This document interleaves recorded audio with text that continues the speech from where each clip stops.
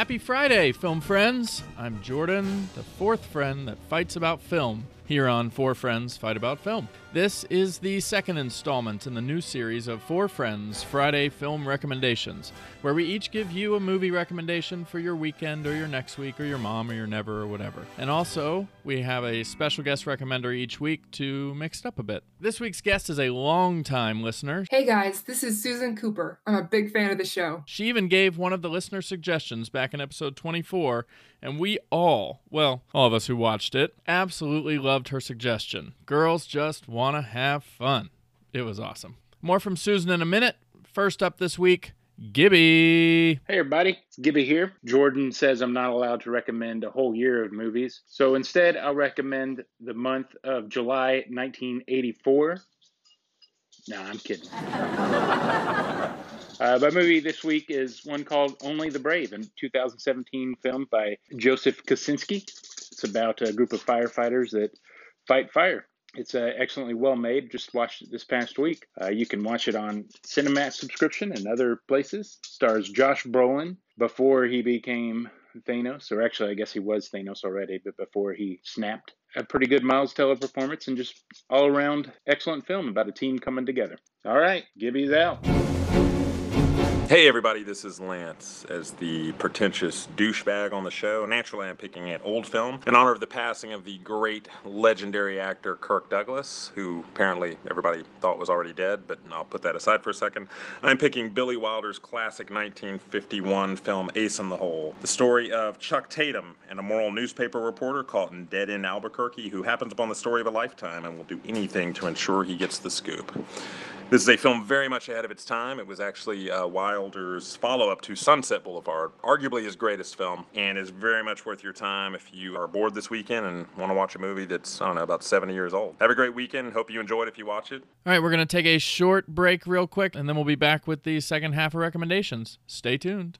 Okay, we're back. Susan, our special guest this week, is a podcaster herself. I host a daily micro podcast called Dinner Tonight Atlanta, where I help you decide where to go out to eat in Atlanta every day.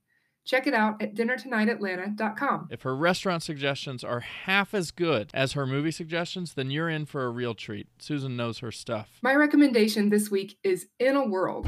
In a world. In a world. World.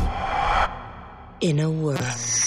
An independent film by and starring Lake Bell. She plays Carol, a struggling vocal coach, whose father is a well-known movie trailer voiceover actor. Carol and her sister have a tense relationship with their famous father under the weight of the mighty film industry patriarchy. When Carol stumbles into potentially landing a blockbuster movie voiceover role, she gets put into direct competition with both her father and the next up-and-coming voiceover hotshot he had been grooming. This movie explores the power of voice and how people are influenced by the spoken word. It has an incredible cast of comedians, including Demetri Martin, Tig Notaro, Nick Offerman, Ken Marino, Rob Corddry, and Gina Davis, to name a few. The relationships between the characters are funny, poignant, cringe-worthy, and touching all at the same time. I caught it on HBO recently, and it just blew me away with its story, family relationships, and a unique behind-the-scenes peek into the world of voiceover. You can check it out on HBO right now, and it's also available on all the streaming services as well. Thanks, guys. Keep it up. Hey guys, it's Hudson. I wanted to suggest a movie for you this week. Thanks to last week being Valentine's Day, I stayed at home with my wife because I made reservations too late. And so anyways, we had to do that a whole nother day to celebrate. So we're like, what if we stay home? What if we order Chinese food? And what if we watch a great romantic comedy like Sleepless in Seattle? And man, I'd seen the movie before, but I was just reminded what a remarkable film that is. The great Nora Ephron with some of the best, sharpest, funniest dialogue in the world. Two great performances, as always, from the criminally underrated Tom Hanks and Meg Ryan. This movie is fascinating to me. For those of you that don't know the story, Tom Hanks loses his wife in the first few minutes of the film, and his son calls into this radio show about his dad who is sleepless in Seattle, and he wants his dad to start dating again, and Meg Ryan hears it, and she's a journalist, and so she kind of, under the guise, kind of falls in love with this guy just based on the radio show. And it's a romantic comedy where where our two leads don't even meet until the final minute of the film. It's just incredibly... Is that a spoiler alert? I hope that's not a spoiler. I mean, you've seen it by now. What, it came out in like 93. I think it came out around the same time as Jurassic Park for a little bit of filler there. It was nominated for 2 Oscars for Best Original Song, which is that Wink and a Smile song, which I totally thought was like a classic song. Give me a wink and a smile. And then it was also nominated for Best Screenplay. It did not win, but it definitely deserved it. Highly recommend Sleepless in Seattle for a great kind of trip down Valentine's Day lane with a few of your favorite filmmakers and people. I don't think it's streaming anywhere, but you can rent it, just about any of those little apps that you rent stuff on. So that's my suggestion. Thanks. Bye.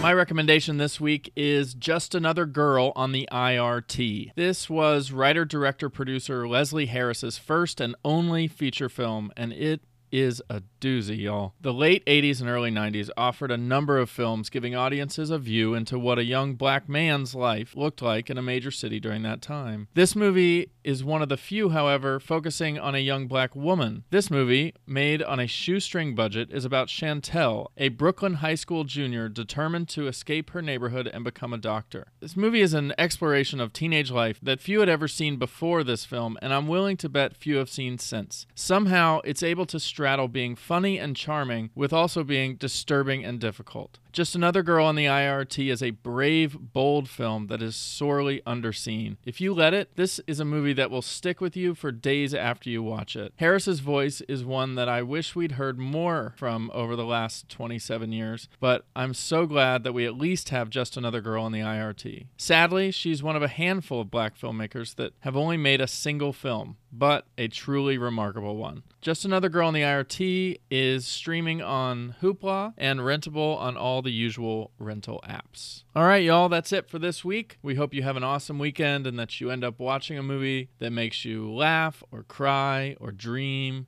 or any kind of transcendent, life-changing cinematic experience. Thanks for listening and subscribing. Please rate the show and maybe even write us a review. It actually does help people find us. Happy Friday, y'all.